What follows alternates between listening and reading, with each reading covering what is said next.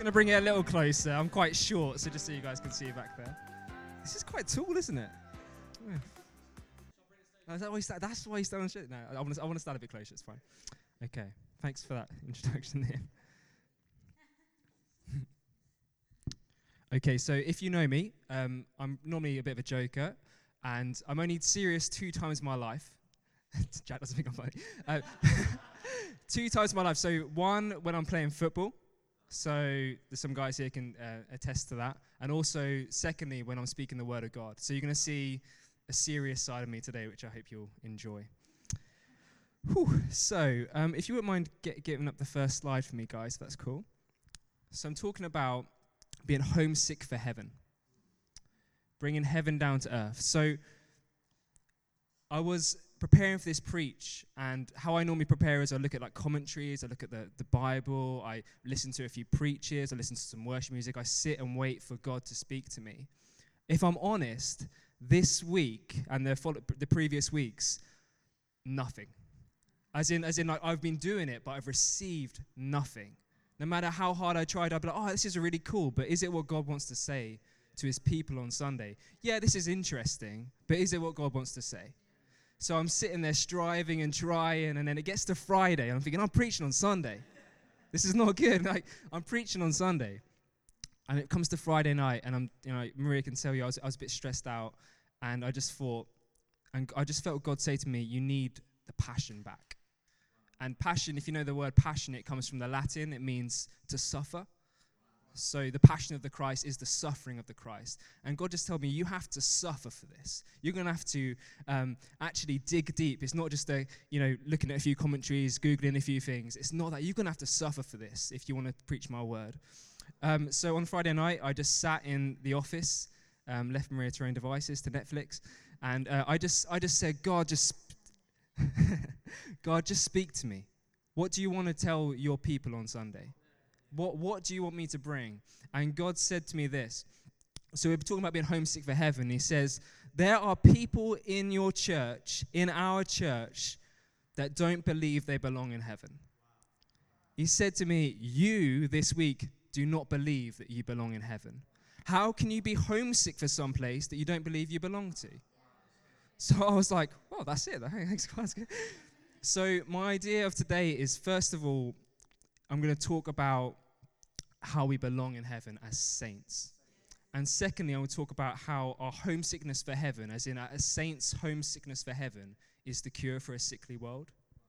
I honestly believe that. If we're homesick for heaven, if we're desperate for Jesus, if we're giving our all for Jesus, if we're sold out, if we're extreme, if we're on fire, we want to bring heaven to earth. Now, we don't want to wait. We want to bring it now. So that's the main theme. But first of all, I'm going to do another little introduction. It's called I Am.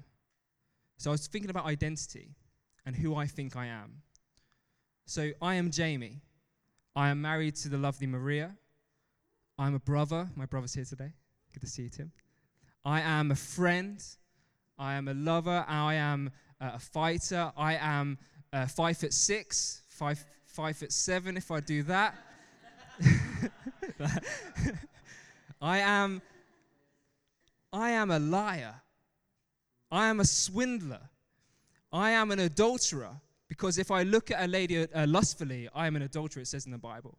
I am a murderer, because I've hated people. I look at Duncan, he's a police officer. I'm not actually a murderer. Just rugby tackles me. No, I am a murderer because I have hated people. I am a thief. I'm someone who has suffered from depression in the last year. I am now free from that, thank God. If people are suffering from depression here, you can be free today. I am someone who has suffered from suicidal thoughts. I am someone who suffered from suicidal thoughts. Let me say this today. If you're suffering from suicidal thoughts, the devil comes to rob, kill, and destroy. Jesus comes to give back, resurrect, and build up. You can be freed from that today. I am all these things, yet I am the lost sheep. I am the coin that the lady turned up our whole house to find.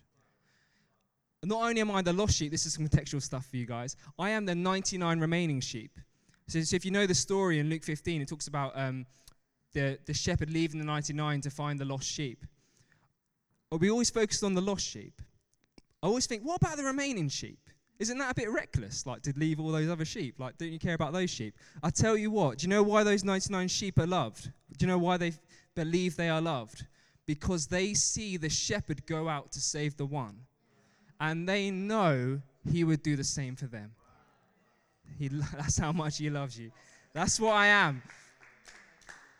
I am one of God's holy people.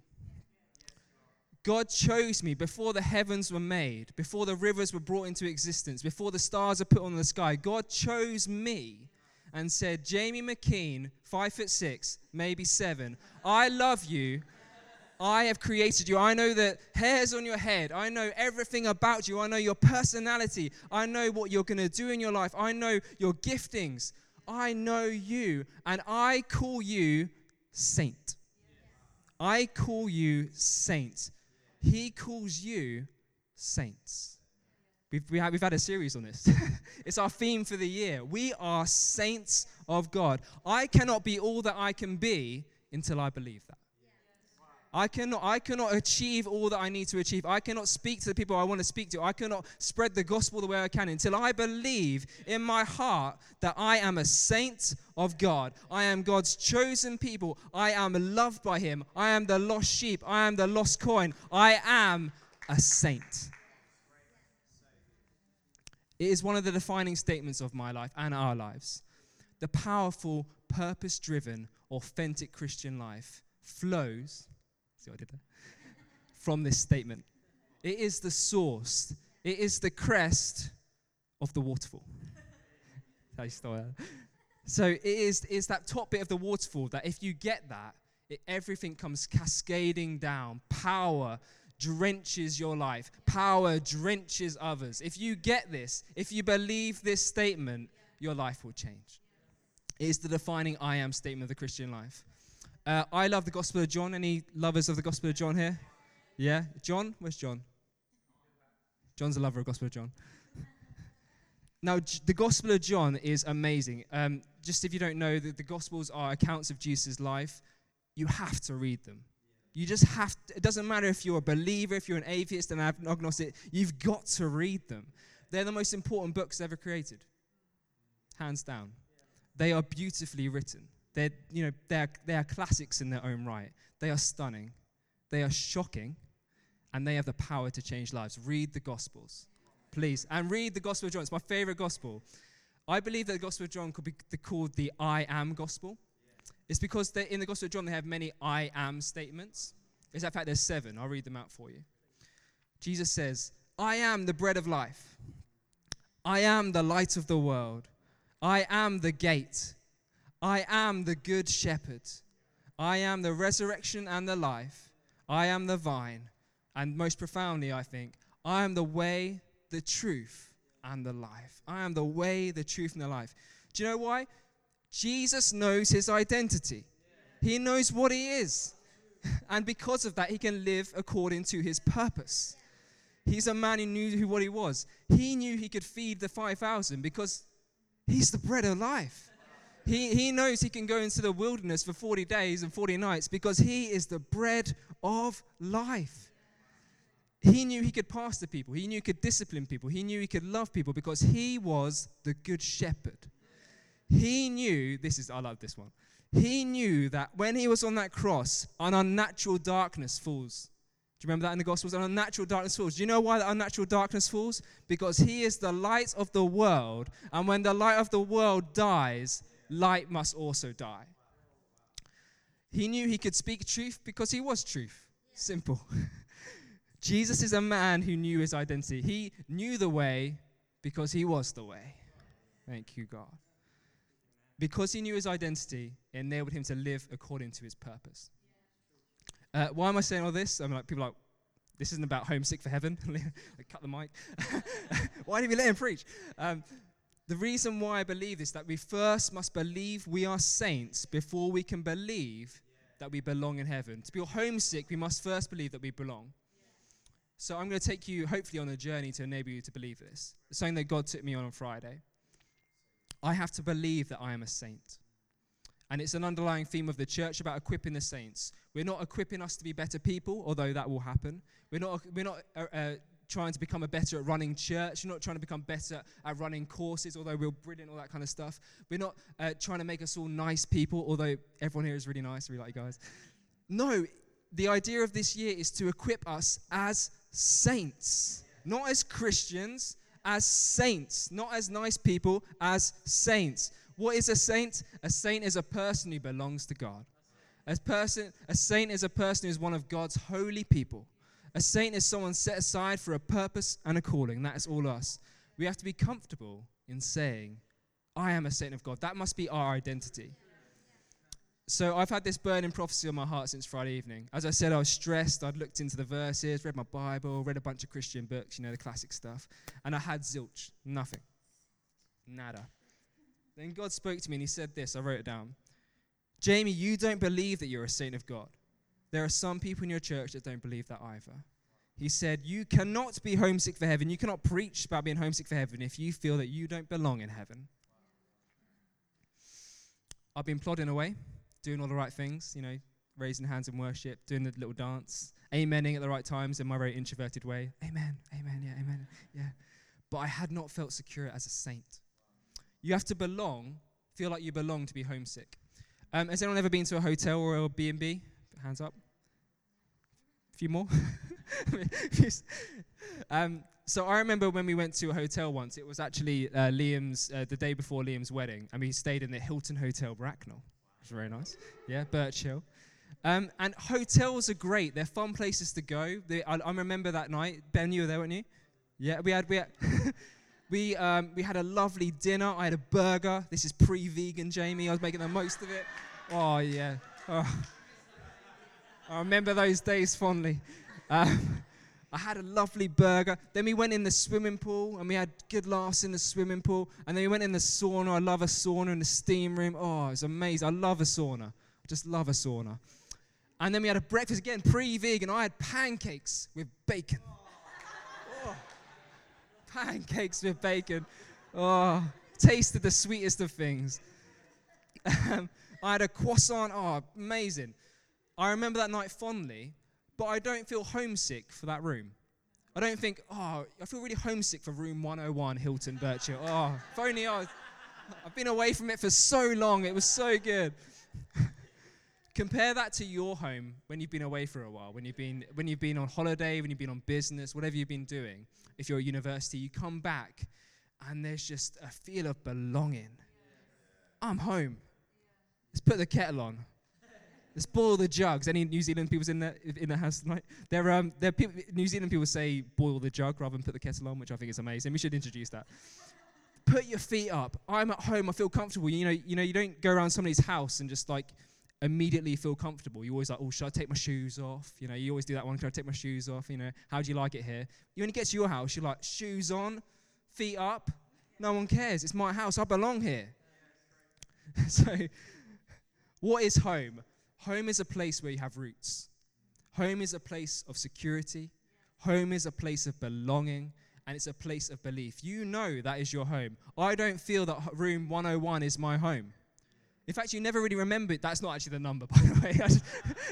I did not remember that. You never remember your hotel room number? Does anyone remember that? No, yes. Because it's not your home. Do you remember your house number? Yeah. Hopefully, yes.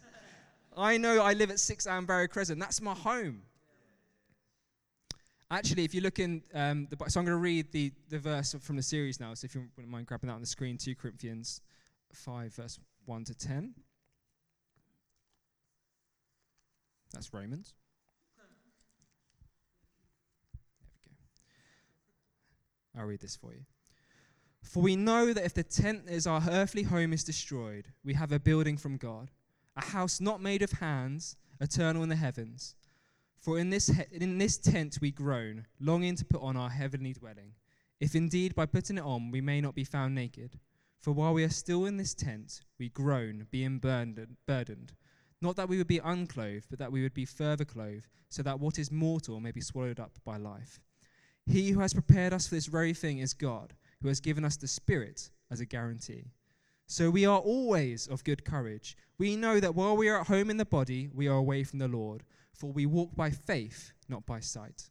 Yes, we are of good courage, and we'd rather be at home. Sorry, I lost my place. And we'd rather be away from the body and at home with the Lord.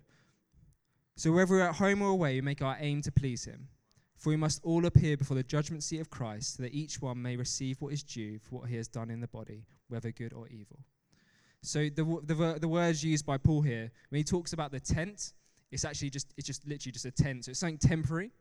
When he talks about this earthly home, it's a heavenly dwelling, and it means a place of permanence, grounded in the earth, and a place with foundations and roots.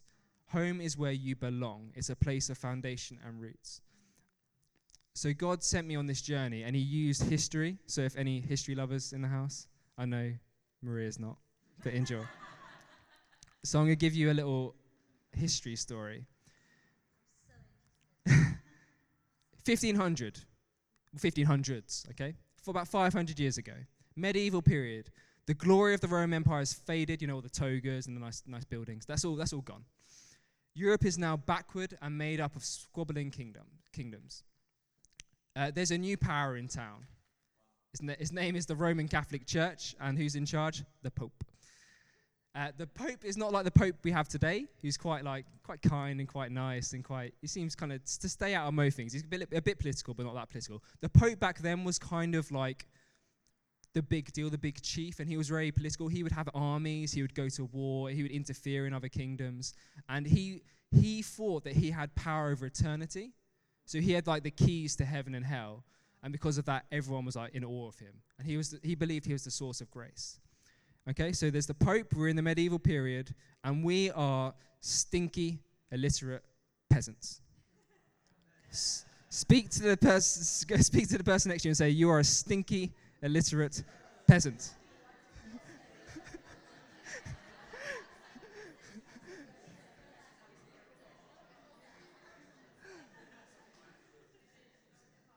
There is no Lynx. There is no Chanel number 5. There's not even a Chanel number 1. There's no power shower. We're a bit stinky. Now, we're going to meet our first character in the story. It'll come up on the screen. His name is Johann Tetzel. We'll see a nice... Oh, there's not a picture of him. That's not him. That'd be weird. This is a salesperson. Now, Tetzel was a traveling salesman working for the Pope. What did he sell? Double glazing, insurance? No, it wasn't any of that. What he sold was hope, or should I say, false hope. Maybe a bit like a double glazing salesman then, I don't know. Basically, the Pope had a problem. He needed a nice big shiny palace, and he'd run out of money. Fair enough. So he said to this guy, well, a bunch of people, but Tetzel was one of them. He said, I need some money. What you need to go and do is sell what we call an indulgence. Now, an indulgence sounds pretty nice, doesn't it? It sounds like indulgent chocolates. It sounds pretty good. What an indulgence is a way of entering heaven faster, because they believed in purgatory, not something that we believe in. A way of entering heaven faster by paying money. So they literally would pay money and say, take off 100 years of purgatory, 1,000 years of purgatory. I don't know how much it cost. And people back then, we're terrified of death. We're stinky, illiterate peasants. We've just seen our best friend die. We've just seen the plague take off somebody else. Life expectancy is short. We're terrified. We can't read. We don't know what's in the Bible. We just trust what they say. We don't know what to do. So people would spend all of their money on this piece of paper. They'd have, Tetzel would open the door, knock on the door, and we would open it and go, and he would be like, yeah, if you want to get to heaven, you have to pay me a bunch of money. And then on top of that, he'd be like, your parents and your brothers and your sisters that have already died? Yeah, if you give some money, they'll be let out faster as well. You're thinking, this is such a good deal, just for 20 quid or something. I've got some money in my pocket. How much have I got? Just £20, I can take 100 years off my brother's purgatory time. Amazing, this is cool. And people spent all of their money on these pieces of paper. And he went around and he raised... Has anyone been to Rome? Hands up if you've been to Rome. Have you seen St. Peter's Basilica? Yeah, they paid for that with indulgences. That whole building, amazing building, but paid for by us stinky illiterate peasants. So it's just... Yeah. Now let's meet our second character of the story. His name is Martin Luther. Hey, there he is. Hey, Martin Luther. Now, he was a son of a miner. He had studied law, very, very bright. He had a bright future ahead of him, and he left law to go to the monastery because he was terrified of dying. He was terrified of God. What did he do? He saw Christ as a cruel judge rather than a figure of love. Hands up if you thought that before. He was the best monk, the most diligent monk. He would wake up every few hours to pray. I'm talking like every 2 to 3 hours. He would fast so much he put his life at risk. He was so skinny. He took vows of silence. He was constantly saying his Hail Marys and our Fathers, never missed a day.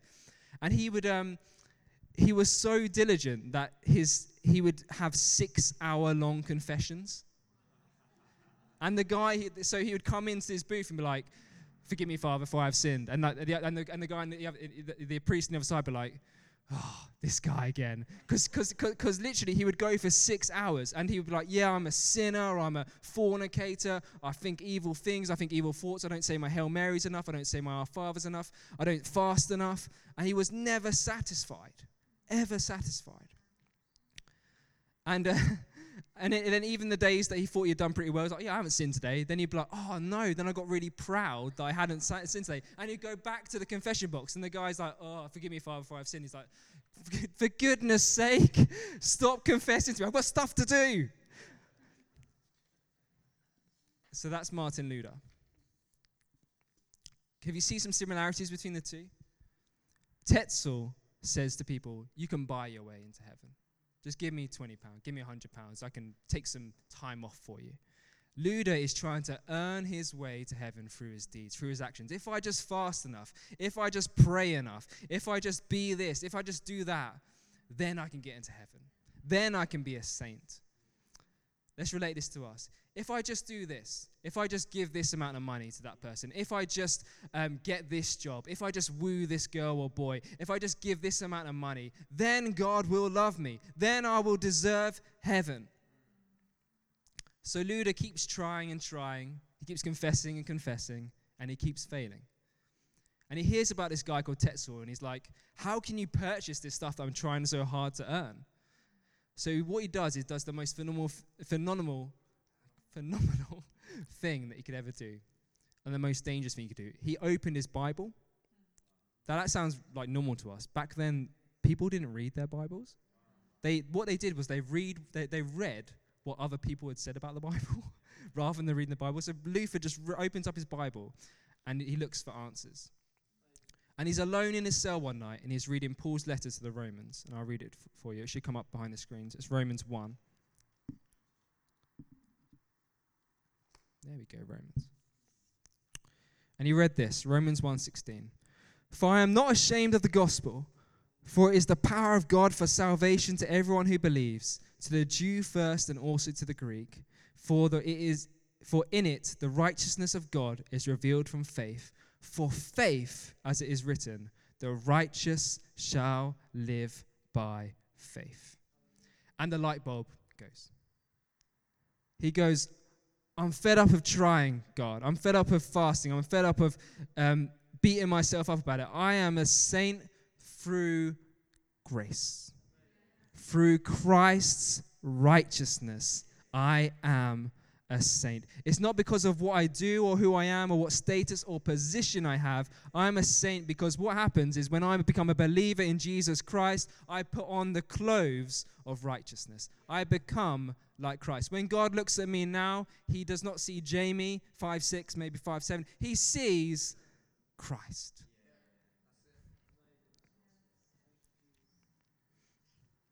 Because of what Jesus did on the cross, he took my shame, he buried it, and he rose again. Thank you, God. And this idea catches fire. A conflagration. Luther changes his name to Martin Luther. Luther is freedom in Greek. He becomes free.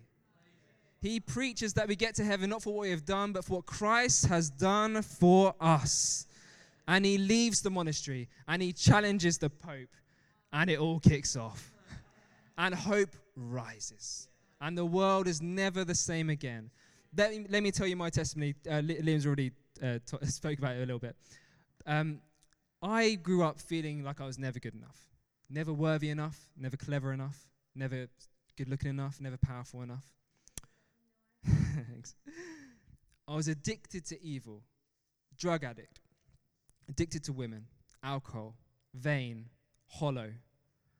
I was age 21 feeling so low, like I had nothing to live for, nothing at all. Then what happens? I meet two saints at a New Year's Eve party. Oh. I don't think that, did you remember that I was at that party? Okay, that's good. Often I don't remember. I met two saints of God at a party. I was just invited to it by a friend, didn't really know anyone, and I saw something in them. I saw holiness in them. I saw they were set apart. I saw that they were different. I saw, or smelt, an aroma. Do you know what I mean? It talks about the aroma of Christ in the Bible. What it means is that when they walk into the room, the atmosphere changes. You can tell that's a saint. And I met them, and it changed my life. And I needed to be reminded of it this week. God told me that I am a saint because I say that you are. Not for what you do, not for how much you earn, not for your position, not for my deeds. I am a saint. You are a saint. We are saints because God says I am. And what I wanted to do this morning, before I get onto the main bit, is I'd like us all to stand if we can. I want us to stand up and declare that we are saints in this building. Not because of what we have done, because for what Christ has done for us. So repeat after me. I am a saint. I am a saint. I am a saint because Jesus loves me. I am a saint because Jesus died for me. I am a saint because Jesus rose again. Amen. We can take your seats. Now we can be homesick. Now we can be homesick because now we know where we belong, because we are God's chosen people, and God's chosen people belong with God. What is heaven? God's dwelling place, where he resides. Nice little long intro. So let me read that verse again. 2 Corinthians 1:10. I definitely shouldn't have taken that out, but whatever. Let me read 2 Corinthians 5:1-10 again. For we know that if the tent that is our earthly home is destroyed, we have a building from God, a house not made of hands, eternal in the heavens. For in this tent we groan. This word means like the pangs of childbirth. I looked it up. We like the I imagine that's quite painful. I've never had to be. But we groan, longing to put on our heavenly dwelling. We want to be where Christ is, if indeed by putting on we may not be found naked. For while we are still in this tent, we groan for you, being burdened. Not that we be unclothed, but that we be further clothed, so that what is mortal may be swallowed up by life. He who has prepared for us this very thing is God, who has given us the Spirit as a guarantee. So we are always of good courage. May we always be of good courage. We know that whilst we are at home in the body, we are away from the Lord, because God resides in heaven. For we walk by faith, not by sight. Yes, we are of good courage, and we would rather be away from the body and at home with the Lord. So whether we are at home or away, we make our aim to please him. I'm going to focus on this verse in a minute. For we must all appear before the judgment seat of Christ, so that each one may receive what is due for what he has done in the body, whether good or evil. So whether we are at home or away, we make it our aim to please him. We are saints, we belong in heaven, but we're not there yet. But what we do is that we must live our life as saints, because what pleases God is us living out our identity as saints. What pleases God is the mission that we do. As saints, we long to be in heaven, because that is the dwelling place of God. We groan for heaven, not because of all the cool stuff there, like the harp playing, the bottomless Nando's, the Lamborghinis and Ferraris with no speed cameras. Not because of that. This is a bit of conjecture and poetic license. I don't think all this stuff is there. We don't want to go to heaven because of all the cool stuff that we could find there. We go because of who dwells there. It's because where our Jesus lives, our sweet Jesus, God who became man, who walked with us, laughed amongst us, cried with us, ate and drank amongst us, created friendships amongst us, who died for us. That is where our Jesus is. This is where the one who made us saints abides, the one who loves us all so much. And we long, we groan like the pangs of childbirth to be there with him. But we're not there yet. But we will be one day. But whilst we're on this earth, it is our job as saints to bring heaven to earth. See, if you realize that you belong to heaven, you want others to belong there as well. Our homesickness for heaven is the cure for a sickly earth. Homesick saints are the cure for a sickly earth.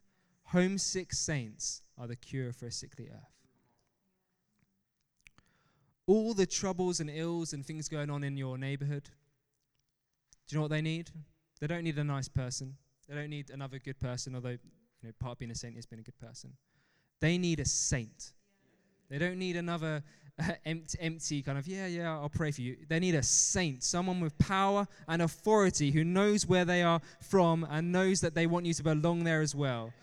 So whether we are home or away, we make it our aim to please him. Someone who believes they're a saint are those who desire to bring the kingdom of God to earth. People securing their identity and their authority. And you know what pleases God? People who live as saints.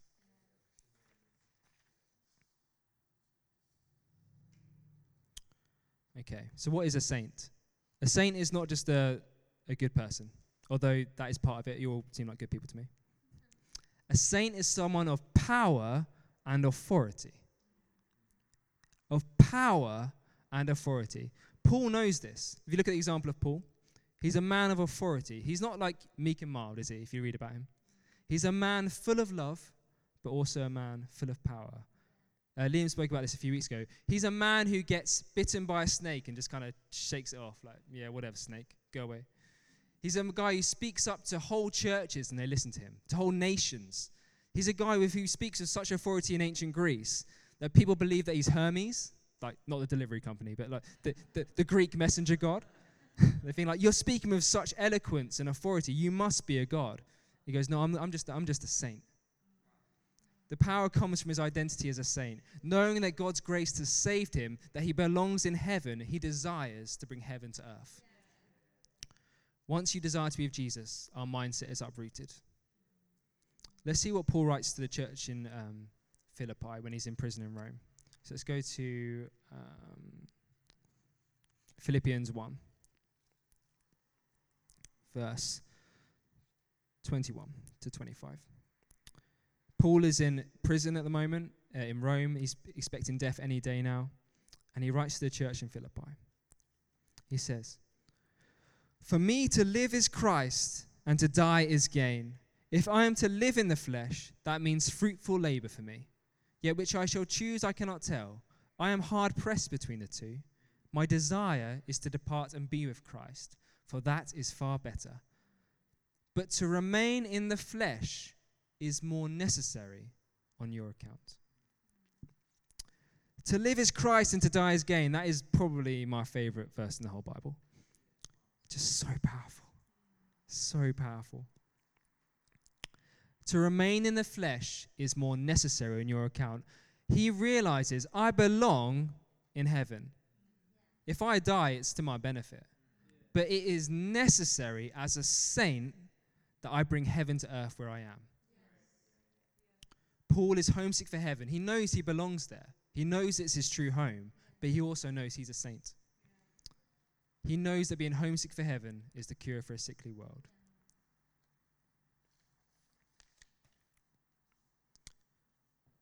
Okay, let's unpack to live as Christ and to die as gain a little bit. What does it mean to live as Christ and to die as gain? Do you know that Christ is not Jesus' last name? Yeah? Jesus' actual name is Yeshua bar Yusuf, which means Jesus, son of Joseph. because back then that's how they didn't have like surnames. They say, I'm the son of. Christ is a title. Christ means anointed king. Anointed king, Messiah, someone who has power and authority. So when he says to live as Christ, he's not saying let's live as Jesus the babe, live as Jesus in the manger. He's saying live as Christ lives. The Bible says we are co-heirs with Christ. Everything that belongs to Christ belongs to us. All the power and authority that's been given to Christ belongs to us.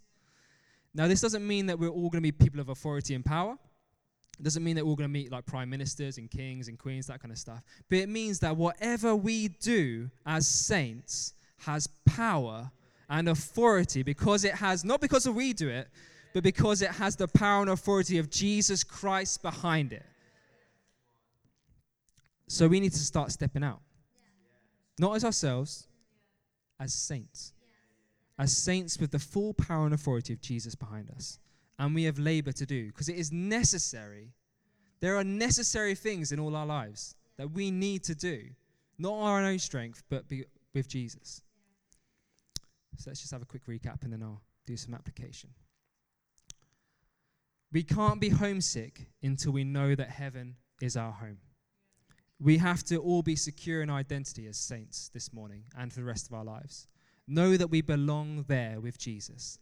Know that we belong there not because of what we have done, because of what Jesus has done for us. And when we are homesick for heaven, when our saints are homesick for heaven, it is the cure for a sickly world around us. Okay, I'm going to give you guys a few ideas of how to apply this in our lives. So if you wouldn't mind putting the there we go, application. Bring heaven where you are. Bring heaven where you are. This is your neighborhood. This is your neighbor. This is your workplace. This is your local shops. Turn up, but don't turn up as you. Don't turn up as Ben Weeks. Don't turn up as Caroline. Don't turn up as Chris. Turn up as Saint Chris. Turn up as Saint Ben.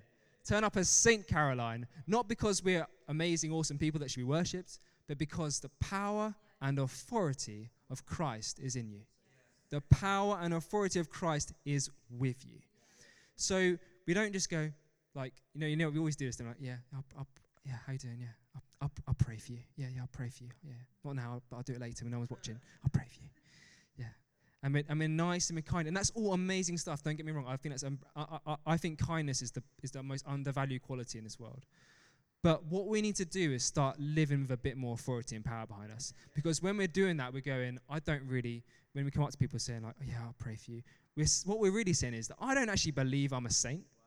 I'm just saying, I just think it might happen. It might, I might have some power. No, Jesus Christ lives in you. You have the authority and power of Jesus Christ. So when we're going to pray for people, we're not going as like timidly. We're going with power and strength, saying, I'm going to pray for you that your leg will be healed. I'm going to pray financial blessing into your life. I'm going to pray that your daughter or your son comes to know Jesus. I'm going to pray. I'm not going to pray timidly. I'm going to pray with power and authority. So if we go to our local place, we should do that. I know it's tough. Do you know what? The local stuff is the hardest stuff. The mission trips are actually easier in some way because if you're in Greece, you're never going to see that person again. If you're like, you go, can I pray for you? And you pray for them, nothing happens. Like, oh no. But like but then you're not going to see them for a while, like because they're in Greece. Like you're not going to bump into them down the street. If you do that for your neighbor, you're like, oh, I've got to see this guy every day. But like, do it. That's the hardest stuff. But just do it and start stepping out. So bring heaven where you are. Second, bring heaven where you go. There's two ways we can do this in this church. Well, there's many ways, but we are doing local mission trips to prisons and hospitals, and we're also doing European trips as well. So we've been to already Greece and Portugal. We're going to go to Greece again. Where else are we going? Albania, Estonia. Everyone sign up for those. There are people in here right now are discounting yourself. Do you know why? That's because it is necessary for you to go. I'm speaking that over you. If you've just discounted yourself, it is necessary for you to go because someone's trying to stop you going. It is necessary that you go. So sign up to the European trips and sign up to the local trips. Because prisons don't need nice people. I mean, they do need nice people, don't get me wrong. But they need saints. There are people in prison incarcerated who are in chains, not literally, but they've lost their freedom, who need to be released. They need freedom, and only the freedom that Jesus Christ can give. That doesn't mean like jailbreaks, just, sorry. Duncan's going to hate me for this. There are people in hospital that don't need just a nice comforting arm, well, that's always helpful. They need to be healed. Me coming up to them and just being, yeah, hey, how you doing? Spend a bit of time with them. That'd be nice for them, to have that. But anyone could do that. Anyone can do that. I go as a saint to that hospital. Not with arrogance, just saying I come humbly as a saint of God, and I have the power and authority of Jesus Christ. And if I pray for this leg or arm, I believe it will be healed. I believe I will see salvation. So go to the prisons, go to the hospitals, go speak to Emily and Liam at the end of this service. Go online on our website and sign up for them. You need to be there. The saints need to be there. Saints need to be in prisons. They do. Doesn't mean like commit a load of crimes. Saints need to be in hospitals. And saints need to be in Europe. That's part of the mission of this trip. We're flowing out to Europe. Europe needs Jesus. Europe needs a body of saints. It doesn't need another political structure. It doesn't need a bunch of nice people going on the airplane. It needs saints. Saints with power and authority. I'll give you a story about a boy that I met in Latvia on a European mission trip. This was kind of before Flow had really started. We just went to Awakening Europe. It's an amazing conference. I met this guy in Latvia. I'm sorry, I don't remember his name, but it wasn't like an easy name. It wasn't like John. It was like a Latvian name. I met this young guy, and we had all been sent out from Awakening Europe just to preach the gospel and stuff like that, and to heal the sick. And we're all buzzing. We're all hyped up to the max. Great worship set. Great preach. I'm like, yeah, we can do this. Let's do this. And I met this young boy, and he had such a warped view of Jesus. I went up to him and said, "Can I pray for you? I believe Jesus wants me to pray for you." And I went, and if I'm honest, I did it more of because I've been told to rather than I wanted to. I did it more of the hype than because I loved him. That was my first mistake. He said, "Your Jesus hates me. Your Jesus hates me." And he was hostile. He stood up and he was hostile. He goes, "Your Jesus hates me. He's done nothing for me. He hates me." He was, sleeping rough. He'd obviously had quite a rough life. Offered to pray for him. Nothing. So hostile. He goes, "If you want to do anything for me, give me money." Not like, "Please give me money." He's like, "Give me money. Like, Jesus hates me." So I left. I didn't have any money because I didn't have any money on me. I left and I was so discouraged because we'd had all this hype and I was like, "Yeah, we're going to change the world. Yeah, we're going to do this." And the first kind of guy that I've met and prayed for was like, "Jesus hates me." I was really discouraged. So I'm on the way, I'm walking away from him, and God just said to me, "He has a warped view of me. That is not who I am. You need to show this guy who I am." I had to. So a bit of context, I was just finishing up university, didn't have any money really, barely paid for the trip, didn't have a job to go to, worried about finances. God just said, "Empty your bank account." I was like, "Really?" "Really?" I didn't ask Maria. Hey, I took authority over that situation, so. He said, "Empty your bank account, lavish my love upon this boy, because he doesn't know my love." Oh, I just broke my heart. And he just said, lavish this guy, give him unbelievable generosity. So I'm not saying it's just to big myself up. And so I emptied my bank account. I went back to him. I said, "Come with me," with a bit of authority. Like, "Come on, come with me. Come to the cash machine. Come with me." Went to the cash machine. I took out all the money we had in our account. We're horrified at this story. And I said to him, "Take this." And he looks at me like, "What? You're giving me all this?" Like, he'd probably never seen that much money before in his life. So, "What is all this? Why?" And he's like, "Why?" And I was like, "I am not doing this for you so that you become a believer. I'm not doing this for you so that I am glorified. I'm not doing this for you so you come to the event later. I'm doing this for you because Jesus loves you. I'm doing this because Jesus cares for you and Jesus died for you." And he softened. His countenance just changed. He just changed. And this kind of hostile, intimidating man became like a boy, a broken boy. And I knew that I had to be a saint in that situation, because the cure for our sickly world is our homesickness for heaven. I didn't lead him to the Lord or anything like that. I just said to him, God loves you. Jesus loves you and he died for you. And then what he did, he hugged me. So we've gone from like Jesus hates me to being able to pray for him and then hugging him. I'm just like, thank you, God, for using me. Flip. And then, just as a side point, after that happened, I got back from Latvia and we got a check through the post for exactly that amount and more. So.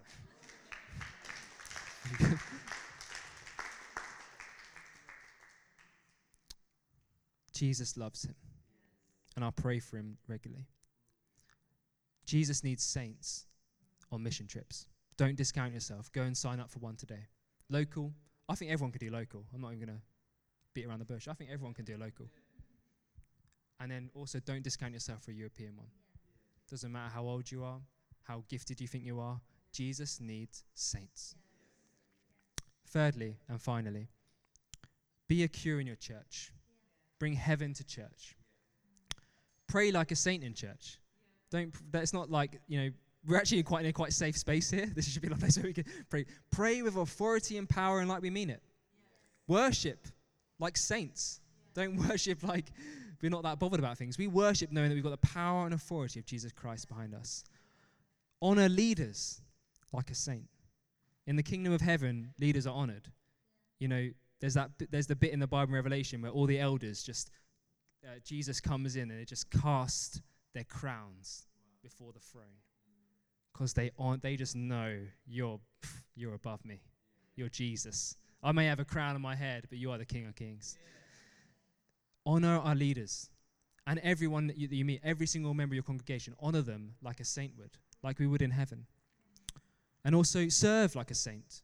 If you haven't signed up for a serving team, that's fine. But if you want to get involved, please talk to go to the info point at the end of the service. And serve like a saint. Don't serve half-heartedly. Serve with power and authority. In Jesus' name. Okay, I'm going to conclude now and pray. So in conclusion, to be homesick for heaven, we must first believe that we belong there. We belong there only because of Jesus. Our homesickness for heaven is the cure for our town and for Europe. Because spirit-filled saints with authority and power have the capacity to change this earth. Through the power of the Holy Spirit, through the authority of Jesus Christ, we can change Staines upon Thames.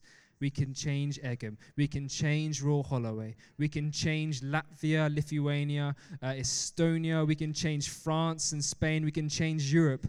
We can't change it. As saints, we can change it. Jamie McKean cannot change it. Jamie McKean, saint of God, can change something. Let me pray. Lord Jesus, let me believe I'm a saint this morning. Let all of us believe that we are saints of God. We are chosen and holy people, not because of what we have done, but for what God has done for us. Thank you that I now have power and authority of Jesus Christ behind me. Thank you that I will one day dwell with you forever in heaven. And I long for it. I long to be with you in heaven. But whilst I'm on earth, we pray that we will bring heaven to earth where we are. In our neighborhoods, in the prisons and the hospitals, and in Europe, and in our church. We pray, bring heaven to earth through us, God, because we are homesick for you. God, just give us an opportunity to be a cure for this sickly earth. And I thank you, Jesus Christ, who has made all of this possible.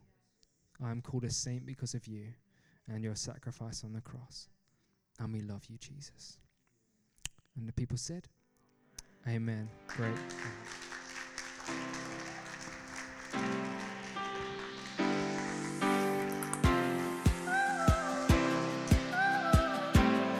Wow, thanks, Jamie. Really enjoyed that. I think there's some stuff.